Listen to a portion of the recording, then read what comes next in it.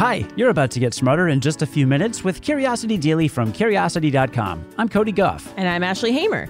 Today, you'll learn about how doctors on Earth diagnosed and treated an astronaut's medical problem in space for the first time, a new study that explains why whales are so big but not bigger, and Stanford research that uncovered how you can get better at picking creative ideas. Let's satisfy some curiosity. In space, no one can hear you scream, let alone cough. But that doesn't mean astronauts can't get medical care. Recently, doctors diagnosed and treated an astronaut in space, from Earth, for the first time. This only happened because the astronaut was lucky enough to be a participant in a medical study about space travel's effects on circulation. Specifically, the researchers behind the study wanted to know how microgravity would affect the internal jugular vein. That sends blood from the brain to the heart, so it's pretty important. In space, though, blood tends to float up towards an astronaut's head. How does this affect the jugular? To find out, the researchers studied 11 astronauts on a multi-month mission on the International Space Station. At set intervals throughout the trip, the astronauts ran ultrasounds on themselves, which let doctors back on Earth track their vein health in real time. 2 months into the mission, one astronaut's ultrasound revealed a blood clot in the jugular vein. It was dangerous. Clots like this can lead to infection, blockages in lung arteries, and even death. It was also dangerous to treat, though. The space pharmacy had a limited supply of blood thinners, and if the astronaut took too high of a dose, there was nothing on board to reverse the effects. Medicine can also have unexpected effects in space. Ultimately, though, the doctors and patient decided to treat the clot, and a supply shuttle brought the space station extra blood thinners midway through the mission. It worked, too. Over about 3 months of treatment, the clot shrank. It was still there when the astronaut landed back on Earth, but 10 days later, it had disappeared completely. It's not clear what caused the blood clot. There was no history of clots like this in the astronaut's family, and the astronaut had a clean bill of health when the mission launched. Was space travel to blame? The authors of the paper about this say the question deserves more research. That's especially true while we consider crewed missions to Mars, which could take more than 9 months each way. For now, though, one thing is clear. Doctors on Earth can diagnose and treat blood clots in space. Astronauts can rest easy. You've heard the saying, you are what you eat. Well, a new study found that it's pretty true for whales, too. And that explains a lot more than just what's up with a particular whale's waistline. Whales are the largest animals ever to roam the planet, even larger than dinosaurs.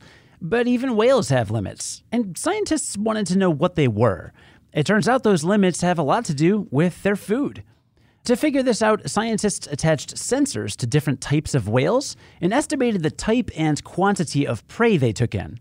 Then they put all that data together to figure out how much energy whales spent on feeding, and how much of that energy was restored by what they ate.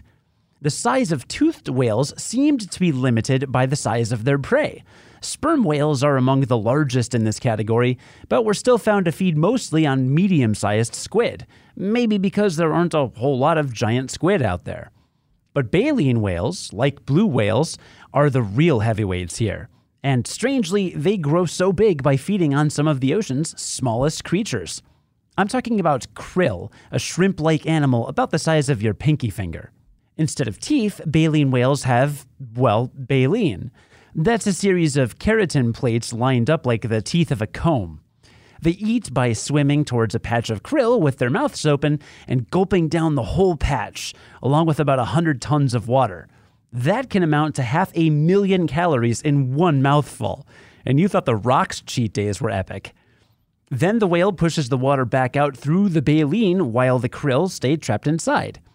So why is it that the whales that feed on tiny prey are larger than those that eat bigger fish? Well, blue whales consume up to 40 million krill, or about 8,000 pounds worth of food every day.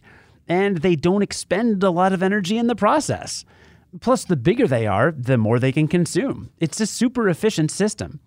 Toothed whales, on the other hand, expend more energy hunting individual prey, and they get a lot less caloric bang for their buck.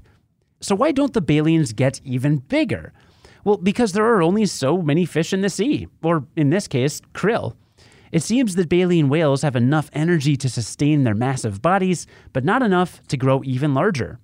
Still, the scientists aren't sure whales have reached their limit. With more food, the whales of the future may get even bigger. According to new research from Stanford University, you might be trashing your best, most creative ideas before they ever get to see the light of day. So listen up if you want to get better at getting creative.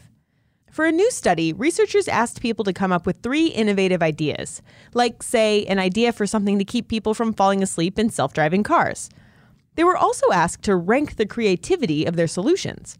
Then, the researchers randomly chose one of the participants' initial ideas and had them spend at least 5 minutes fleshing it out into a final product. Another group judged how creative all of the participants' original solutions were. That random choice was key. It meant that the scientists could measure how creative an idea was once it was fully fledged, compared to how the participant had originally ranked it. The scientists found that before the ideas were fleshed out, the participants' original rankings were pretty accurate.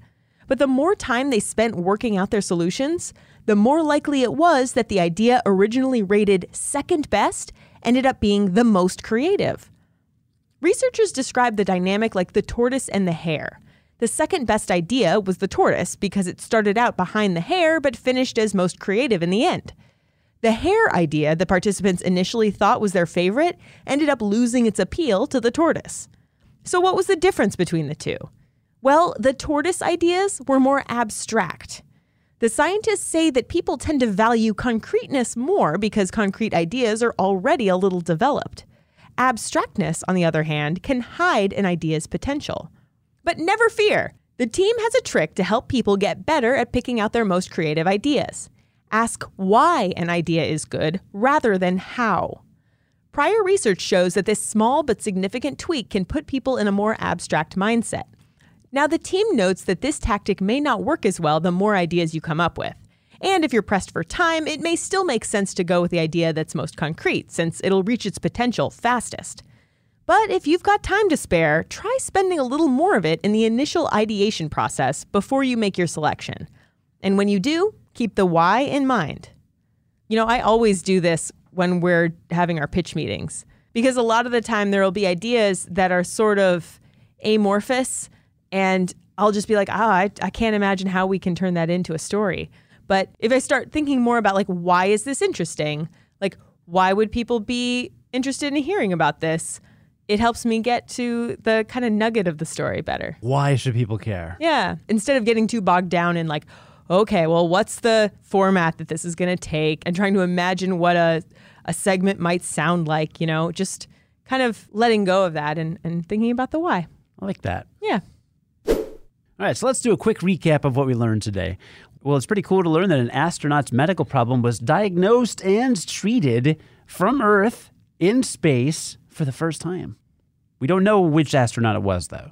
No. Top secret. The thing we reported on just now is a medical case study. And in medical case studies, you don't usually identify the person you're talking about because, you know, privacy. Right? Yeah. Even in space. Even in space. Even astronauts need their privacy. There aren't that many astronauts on the International Space Station. You could probably take a guess and be pretty accurate, but we don't know who it is. I mean, to be fair, if you want a lot of privacy, going to space is a pretty good way to do it. No. I mean, sure. They're constantly poking and prodding and like taking your vitals. No. Right. And you're stuck with 11 people. But I mean, if you don't like crowds, maybe. I don't know. That is a very small apartment. That's true. And I'm just so amazed by blue whales. They are the biggest animal ever to roam the earth. And the reason is because they eat tiny animals. They just eat a ton of them. Yeah, their mouth is just like a little filter and it just sucks in all the little tiny fish and it's like no effort. No effort. It's like when Rocky throws back some eggs in a glass, doesn't even cook them. He doesn't have to chew those eggs. And as a guy who's always looking for creative ideas, it was cool to know that the Stanford method is to go with one of your first ideas because it's probably better than you think. Yeah, don't discount something because it's not fully developed.